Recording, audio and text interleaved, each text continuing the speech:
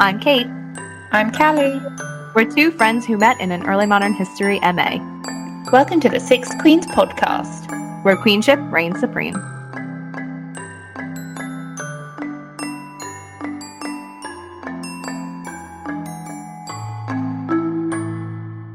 So as we said last week, we are picking up with our discussion of pregnancy and childbirth by talking about the actual process of giving birth in this episode and kind of the culmination of everything we were talking about in the last episode, because there are just as many kind of weird medical theories that go along with childbirth. It's just as kind of a mystical process as before, but now with the added danger of it being actually fatal for two of our queens. So just sort of the disclaimer right off the bat that we are going to be talking about some things in not too graphic detail, but still that may be upsetting or disturbing to some people. So just kind of proceed with caution. This is going to be a heavy one. Yeah, I mean, this episode isn't really one we could get away with not doing. And I know we kind of skirted around different ways of approaching it, or, you know, if we could incorporate it with other things. But, you know, when you're looking at early modern motherhood, childbirth, surprise, is an inevitable part of it. And also, sadly so, is death. Yes, I think to some of them it could have been daunting, but as we'll see as we go through this episode, they found ways to kind of seek comfort not only from each other, but from, you know, religion, and we'll get into that. So it's also, I think, a uniquely female space and a uniquely powerful female space that we don't often explore in that much detail. One of the points that we made in our last episode was that this process, I mean, we still sort of do see it as kind of a mystical, feminine process, but the more you read about it from the perspective of people in the early modern period, like the literature that accompanies it, it's a weird paradox of people being completely in awe of the process of giving new life, but also the violence of it, and a lot of the, you know, the church teachings that the pain of it is, you know, punishment for the sin of women and everything. So I think it's interesting that there's that dichotomy of it being a completely, you know, awe-inspiring process, but also something that is violent and bloody and results in fatalities for both the women and the children. So like you were saying, it's something that once our queens learned they were pregnant, it was on the horizon that I'm going to have to go through this terrifying process. What we'll also see is in this episode, and, you know, in future ones, it doesn't limit the emotional response that a mother has if their child dies, or, you know, if you look at Henry VIII when Jane Seymour died. These people are completely devoid of emotion. Yes, they understand the dangers of it, but as we just said there, they understand the need for it, but that you can't separate the emotion from it.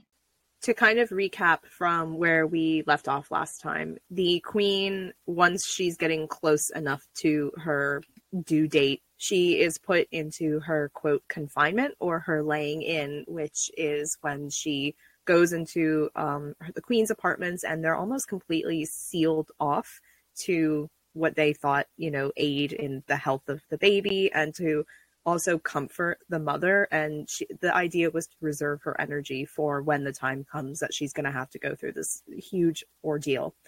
So basically, they're just sitting around waiting for her to go into labor. Like that meme from The Office of like, it's happening, and everyone kind of springs into action. So I thought it was interesting that the first thing that a queen's attendants would do when she started her labor pain was they would kind of undress her to make her as comfortable as possible. So like our equivalent of, you know, getting into your sweatpants or something. They would put her in a shift. They would get her into a bed to make her comfortable. They would take off all of her jewelry and her rings and everything, but with the added caveat that they didn't want her to be wearing anything that was small or had laces or anything, because they didn't want to have anything near the baby potentially that could harm it or like strangle it. Like we said, there's always this dichotomy of like, oh, it's exciting and we want you to be comfortable and everything, but also your baby is going to die. I quite like the idea that before labour actually started, that they might have a bath just to kind of relax. Again, I think it's worth hammering home that idea that while some of these things might seem a bit strange to us, they're not really, and some of them actually translate over even now. Because this was a process that they knew would potentially take a really long time. Jane Seymour's labor, for example, lasted for 2 days. So the idea of, okay, let's get you into the bath and let's get you as relaxed as possible, it's well intentioned because they're like, let's conserve your strength. Which I thought was interesting that once the midwives come into the picture, a lot of the methods, not all of them certainly, but a lot of the methods, depending on the midwives, are actually modern in that sense, that they are concerned with relaxation and they give massages and everything to calm the mother. We said last time when we were talking about confinement, the chamber itself is a feminine space, and we'll talk about this later on in the episode, but with few exceptions, there are no men allowed inside the chamber. So the people attending the queen are actually midwives. And there would be a team of them, although only one would be allowed to touch the royal person, like the lead midwife would be the one who actually delivered the baby. Well, I think with that in mind, what you need to do here is dig into the role of the midwife a little bit more, because they are extremely important through this process. These are experienced midwives, potentially mothers themselves as well. So they have this intimate knowledge that isn't widely accessible, and it's not discussed outside of these rooms. And it's one of the few spaces that we can kind of see women operating in Tudor England in those positions of authority. The extent of the authority that they take on is really, really interesting, because they are actually granted a dispensation by the church that if a child is born and it's not looking like it's going to survive, and that's a key thing, the child has to be alive, they can perform a baptism for that child, almost like an emergency baptism, and it's recognised as fully legitimate by the church. So it is the only space that we see women performing sacraments where they're not criticised or fined or killed or, anything like that for it. That, they are the authority in the space. And I know it sounds like I'm really hammering it home, but it is massively important. I mean, I don't know about you, but if I was somebody who in this period was having to go through this process, I would want somebody with me who has either gone through it or has seen so many people go through it that they know the practical in and outs. That being said, we're going to start talking about a lot of different things that midwives and the attendants would do to help our queens through the process of giving birth. And as we said last episode, we're not trying to talk about them in a patronizing way, because a lot of these are going to sound potentially very funny, but we are trying to kind of understand their experience. And part of that is that there were a lot of little traditions and old wives' tales and everything that in some respects were kind of perpetuated by the midwives. So one of the first ways that the midwives would kind of make themselves useful once they arrived on the scene was to start relieving pain. It's a big thing that we talk about with childbirth. It hurts.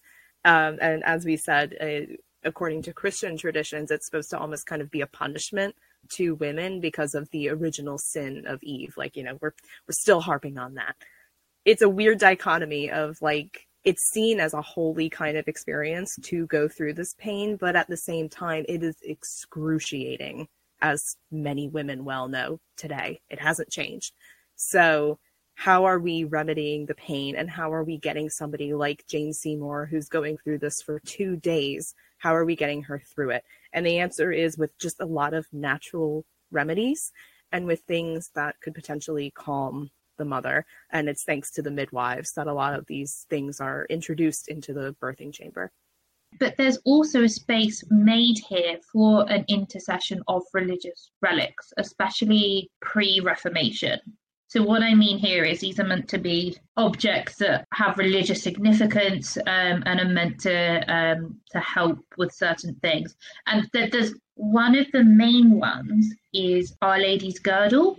It was a relic that was held at Westminster Abbey, and it was meant to provide sort of support and relief for expectant mothers. Elizabeth of York called for it, and so did Jane Seymour. even if I think we can't get into that mindset, I mean, I think what we do at times of discomfort or pain, we will look for things that comfort us. And in a world where you do not have painkillers or traditional or pain relief as we understand it, you're going to reach for the thing that you understand. In the same way that, Catherine of Aragon, when she was pregnant the first time with Henry, she was said to have potentially laid a cross on her belly to provide that support and that power for her as a way of channeling her pain and providing her with comfort. There's something to be said for, like you said, whatever brings you comfort. And if you're experiencing such debilitating pain that you need to focus on the things that bring you personal comfort and joy, go for it.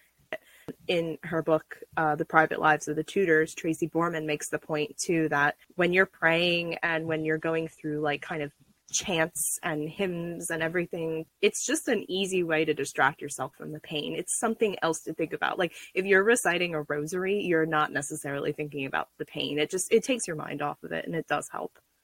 Sticking with the idea of it being a religious experience, especially for Catherine of Aragon and Henry VIII, they went on pilgrimages to Walsingham, which was a famed site for intercessions from the Virgin Mary. So a lot of what that shrine was then dedicated to was people who needed help with health problems, fertility problems, or the safe arrival of children and childbirth and things like that.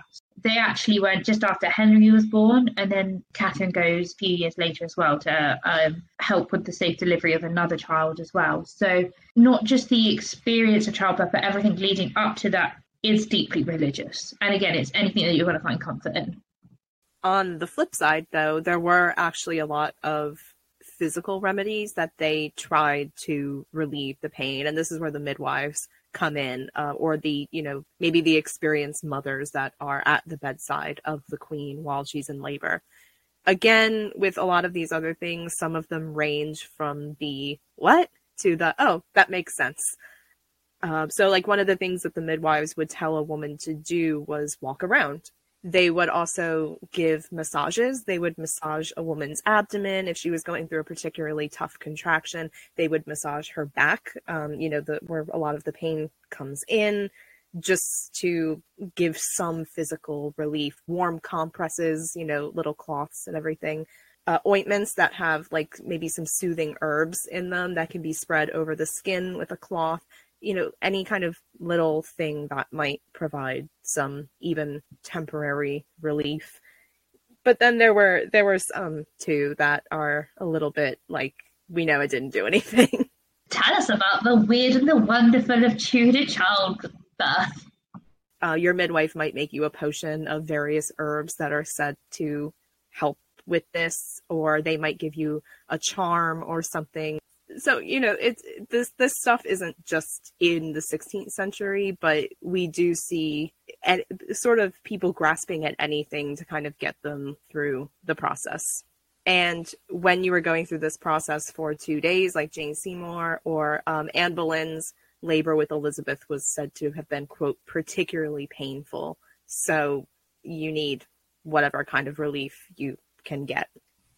So when it actually came time to have the child, like once the labor had progressed enough, there were options for how we're going to do it. The biggest two, though, were every confinement chamber had a bed of state, which is where the birth was actually supposed to happen. It was always a bed that was very richly decorated. There would have been a lot of symbolic meaning to it. And this is where the heir to the throne is supposed to be born. It's a bed that's specifically reserved for the birth of the heir. Like the queen didn't sleep in it while she was getting ready for the birth.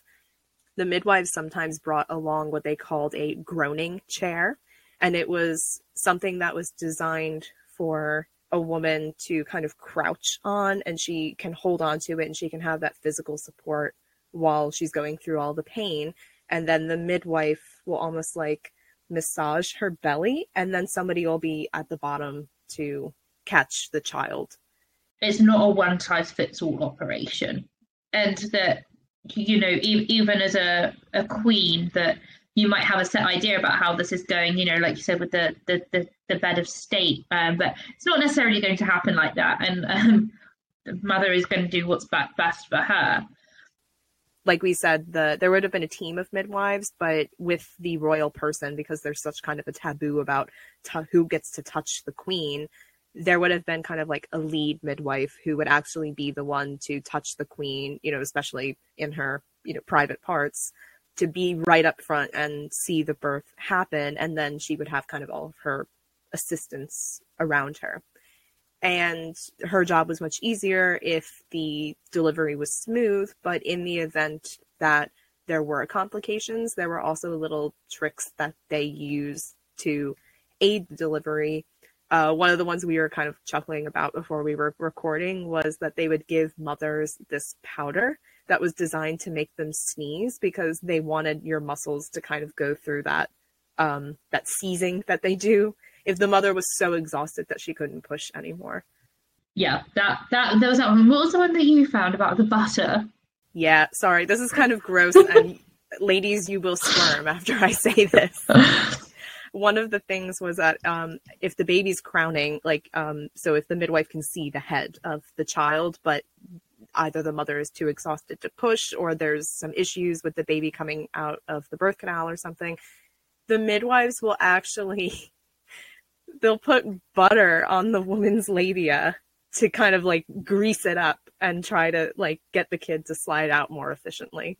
Excellent. Again, with the absence of any other information, what's slippery? What do you use in the kitchen to help slide things in and out? Butter. Okay, well that's going to work. What ultimately these midwives are trying to do is have a safe delivery for both the mother and the baby, because they understood what could happen after the delivery if things hadn't gone wrong. And again, like we said, a lot of these women are very, very experienced, the ones that are dealing with our queens. They can spot the signs quite quickly or quite early on if something's not going the way that it should, and they know how to intervene. I think the one that made me squirm the most is that if all else fails, that someone was just ramming their hand and pulling out the baby. That kind of turned me a little bit inside out. We laugh at some of the tamer things that they would have done, but there were also some things that would have caused a lot of pain if the birth was going wrong. Like I'm sure any of us who have watched a period piece have heard mention of the forceps. That was absolutely something that they used if the baby wasn't coming. And as you can imagine, I don't have to go into detail about this, that would be extremely painful for a mother who's already been through some excruciating pain that day. There's also a record of some midwives like literally kind of, reaching in there and tying stuff to the baby and then pulling, whether it's like a little bit of a hook or like a tie around the baby's arm or something, anything to try to get the baby out. So at some point they are going to try anything to get that baby, and horror ensued. And I think to put that into context again, this isn't something that was relegated to the 16th century. For any one of you out there who is listening, who has seen even an episode of Call the Midwife that is meant to be set in, the 50s and 60s kind of England, the use of forceps, still a thing. And not to the same extent, because I think people had a bit more knowledge, but these ideas aren't as in the past as I think we'd often like to think that they are, all of them, or some of them. So once the baby is delivered, a few things happen. The first thing is that the child is attended to, so they cut the umbilical cord. The umbilical cord, interestingly, in a lot of cases is saved because they think that it has some kind of restorative powers, either magic or real, which is funny because technically, scientifically, they do. And then they would wash the child in a mixture of herbs. They would give the baby something to quiet the crying if necessary, usually some kind of like brandy or maybe some wine or something. So, the first drink right out of the womb. And then meanwhile, the queen would be attended to by her ladies. Unfortunately for her, because they had to await the afterbirth and they had to kind of monitor her condition, they had to see what, the child was doing and if the child was healthy. She wasn't allowed to sleep traditionally until 2 hours after the birth. I'd be very, very mad at the people around me. Very bad. It's just interesting that even once it's done, like, I don't know, when you watch births in films or whatever, it's almost like there's this triumphant moment when the baby's born, and then it's suddenly over. And that's not the case at all. The work still continues because you have to make sure that the mother is going to be healthy and she's not showing any signs of like hemorrhaging or infection or whatever. We'll start to talk about that in the next half. But also the child, like, everyone's wondering, so you have to see what the sex of the child is, and then you have to see if the child is healthy, if it's going to live, if it's crying, if there's some kind of medical issue with the child, you have to attend to that, and the mother has to be awake technically for that, just in case they need her for something. A woman could start receiving visitors after 2 days. That was kind of the time she got to fully recover before she had to really look at anyone.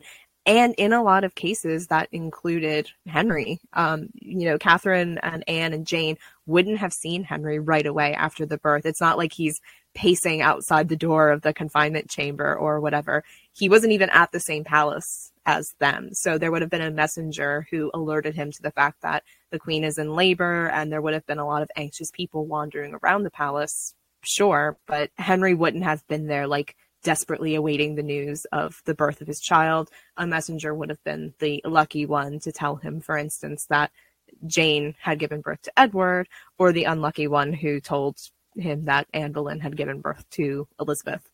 It actually would have been a couple of days before anyone was allowed to see her, because then she was allowed to actually bathe, and they gave her a change of clothes, and they helped her to sit up in the bed of state holding the baby, for instance.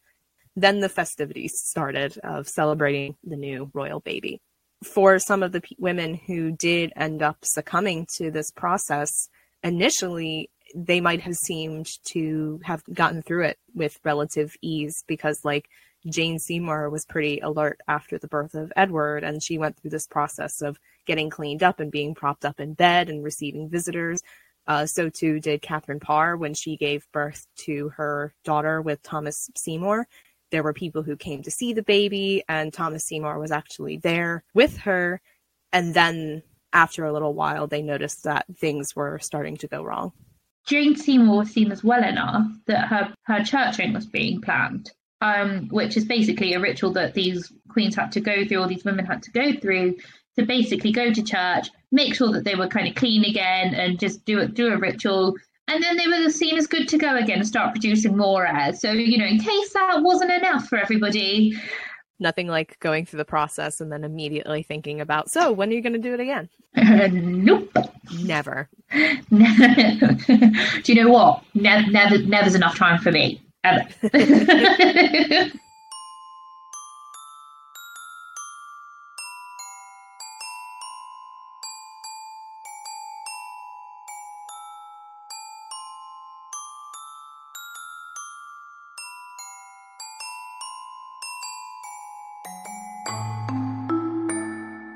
So as we've been hinting at throughout the episode, this is going to be the half that potentially is a little bit darker and disturbing to some people. So if at any point you feel like you need to skip ahead, please do, because we're going to be talking about some heavy topics.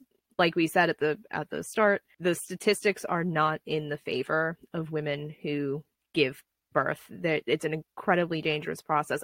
As we've talked about, the pain can be absolutely unbearable in a lot of these situations. So it's important that we do talk about the harsh reality of the process, especially considering that 2 of our 6 queens succumbed to the process, which is absolutely keeping in line with the statistics of the day, just to show you that noble women aren't necessarily exempt. No, it's one of those few experiences that are completely unifying for everybody. Doesn't matter where they're coming from or where they're sitting in life. It is, just as dangerous for everybody. And it's something you hear being tossed around a lot. Like, you'll hear that women, quote, died in childbirth. But one of the things we want to do with this half of the episode is actually talk about what that means. Because, the entire process of childbirth, like we've been saying, is very feminine, and it's shrouded in mystery for a lot of people, especially medical men of the early modern period. So the sort of catch-all phrase of dying in childbirth actually does a lot of work to disguise the actual experience of these women and what they were going through and actually what ended up killing them. I think it's something that we owe it to Jane Seymour and Catherine Parr to talk about what their experience was actually like. No, absolutely we do, because I think, like you said, that phrase is very limiting, and I think to say death in childbirth assumes that it's quite quick, or that it's, you know, they don't really know what's going on. That is not the case. With both Jane and Catherine, it took them a few days. It's not, I'd imagine, a particularly pleasant way to go.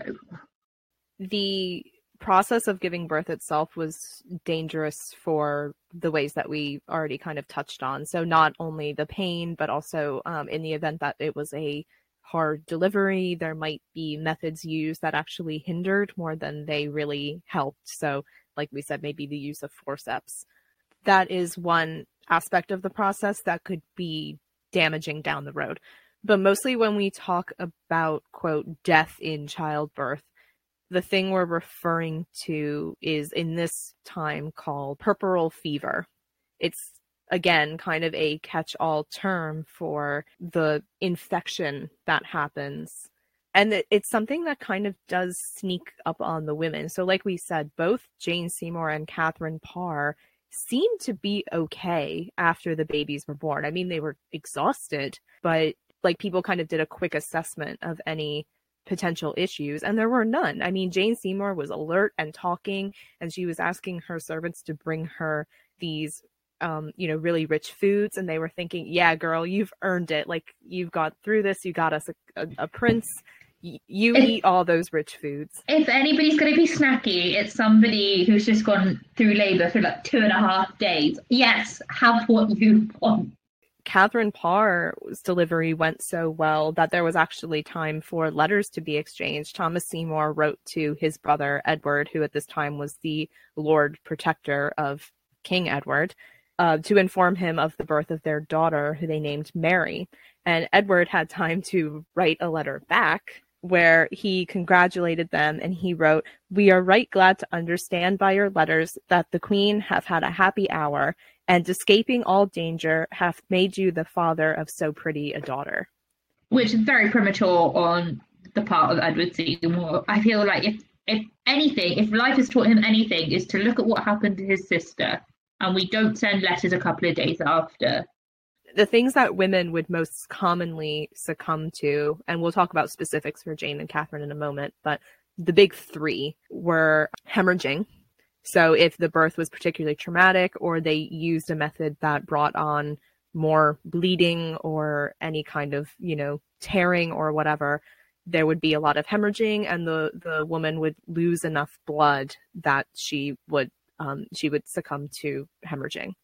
Then if the woman seems to be okay and she got through it, the biggest concerns are the afterbirth.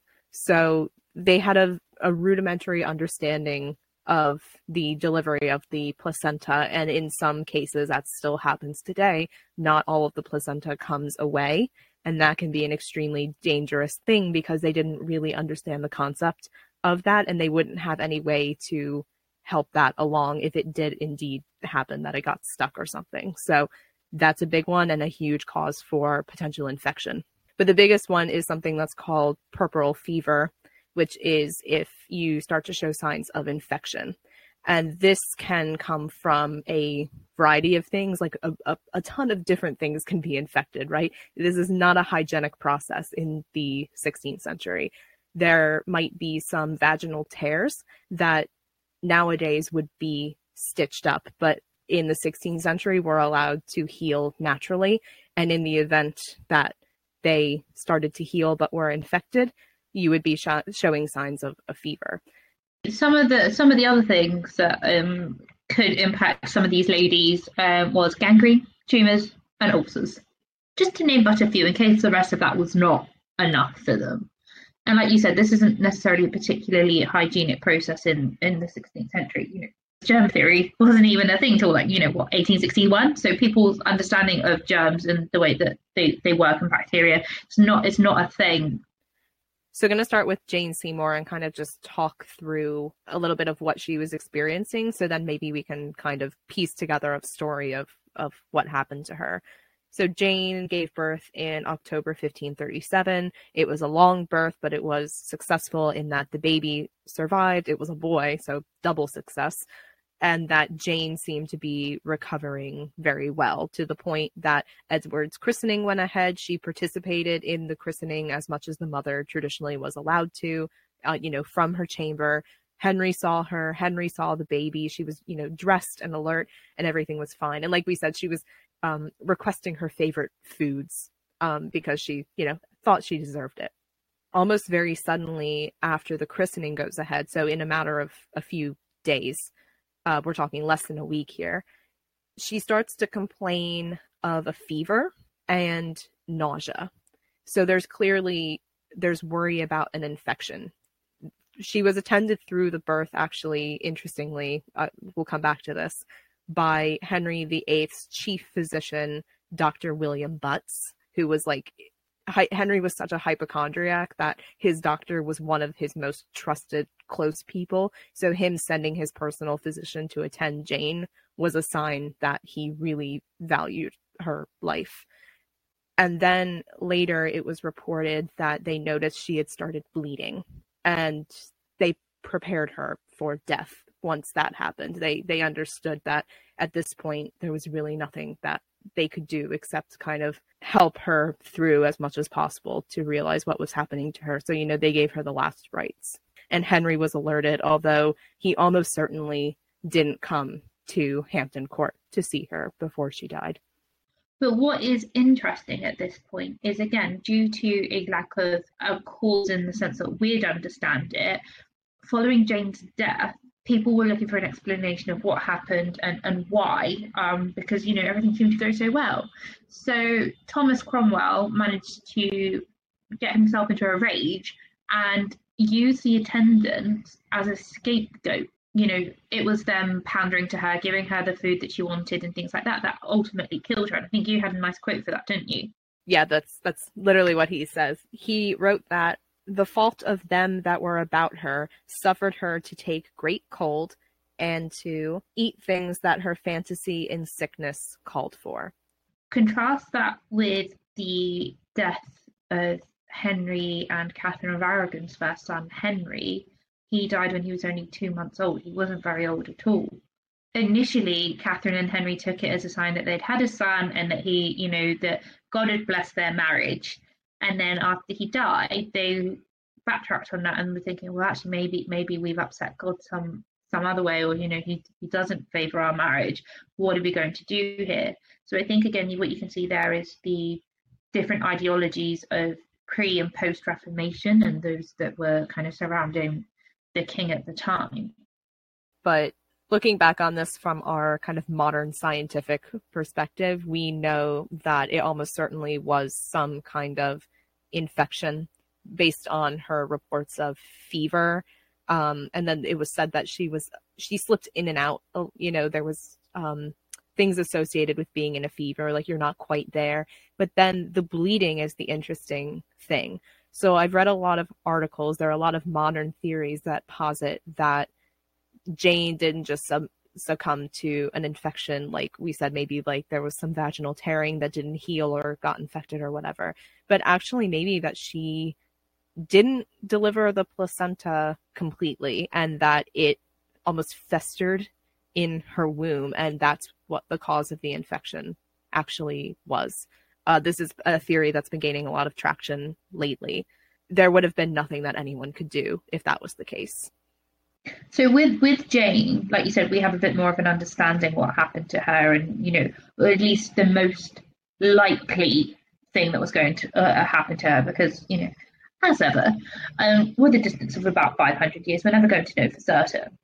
The biggest question mark still regarding a childbirth-related death, which I think is a better suited phrase than death in childbirth, is Catherine Parr. While she exhibited some of the similar symptoms to Jane Seymour, She didn't, demonstrate the bleeding, and was said to be quite delusional and, in a state of delirium towards the end of her life.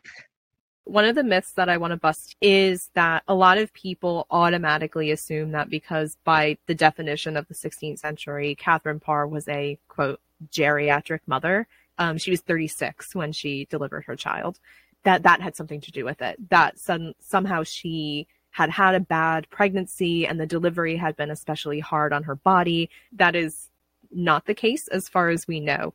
The pregnancy, if there had been some, issues or discomfort, they weren't so much that people were overly concerned. And she proceeded with her delivery very normally, and she got through it pretty, like, there are almost no details about the actual birth itself, which tells us that it was fairly normal, right?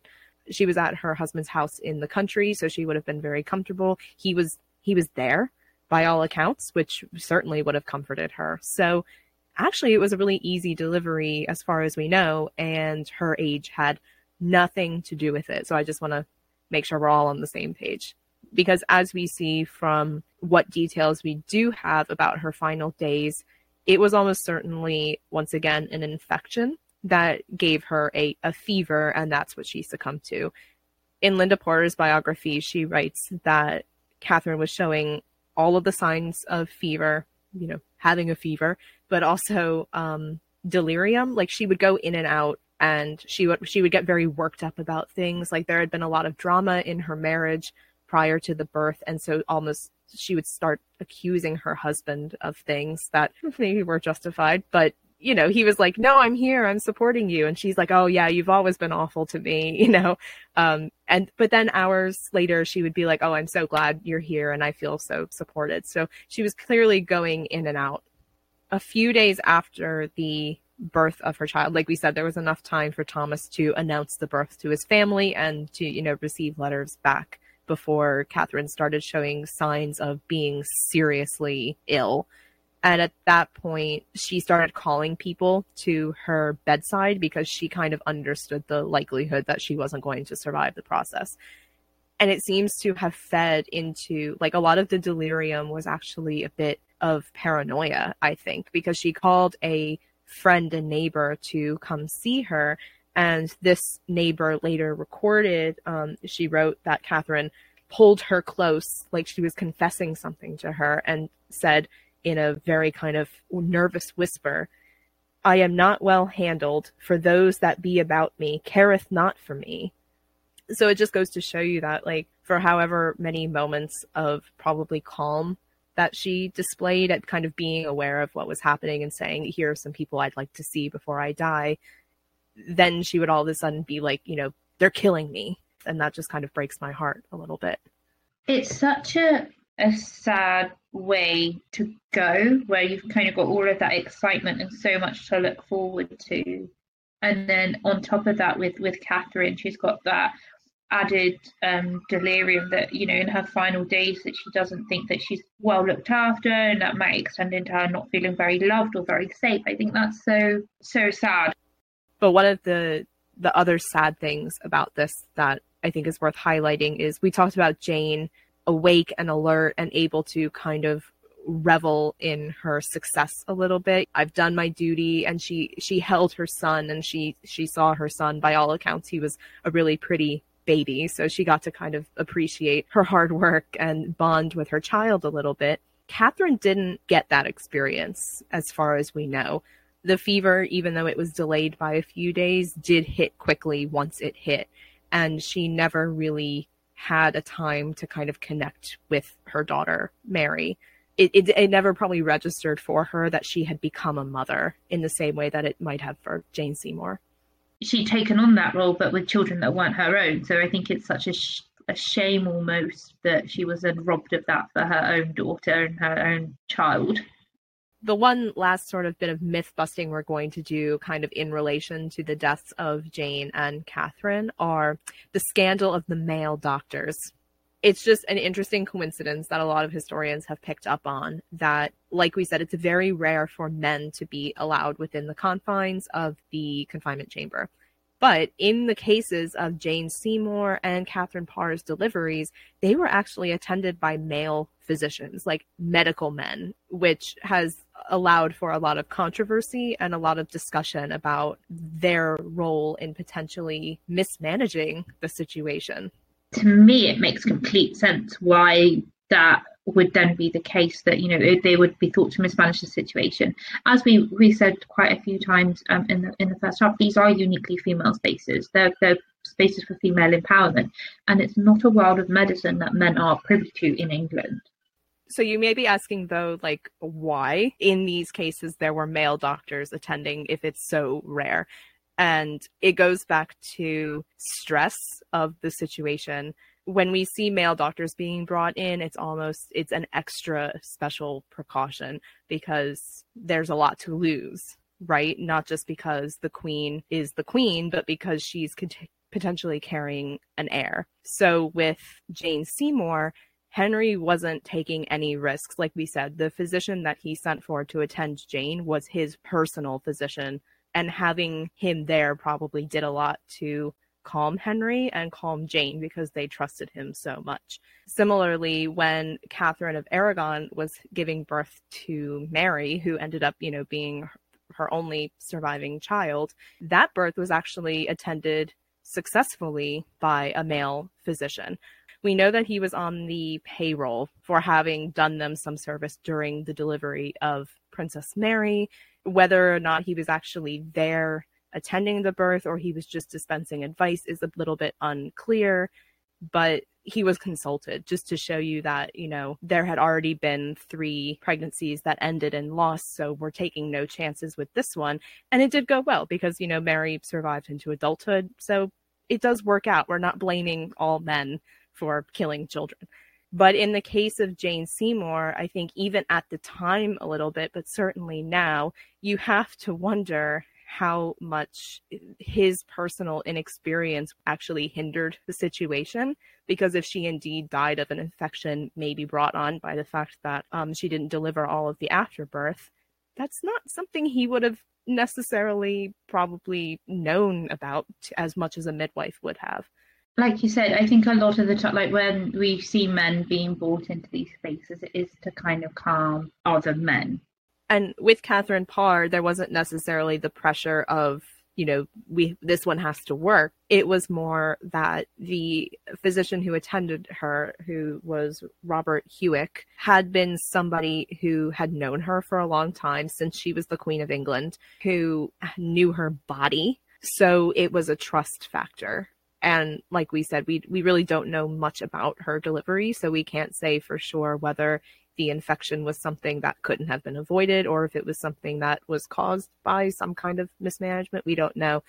But it's just an interesting thing to point out that in these 2 cases with our queens, that female space was kind of, quote, violated, and then it had the worst possible consequences.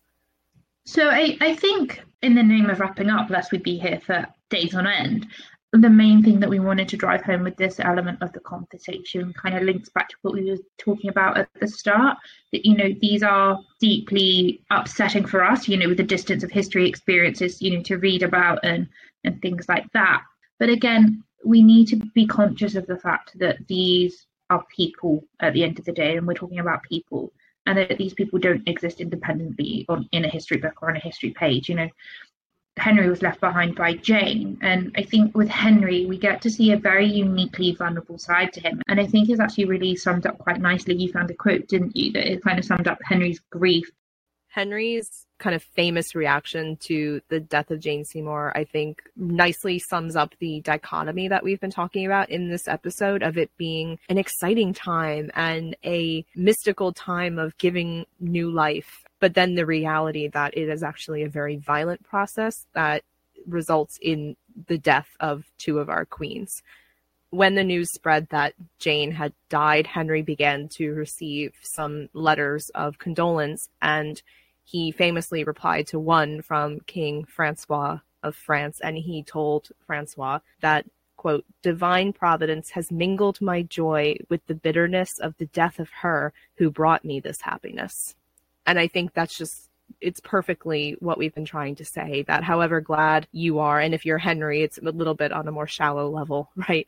However glad you are to have the child and to be a parent, your wife might not be able to experience that joy with you. And that's the reality of the process.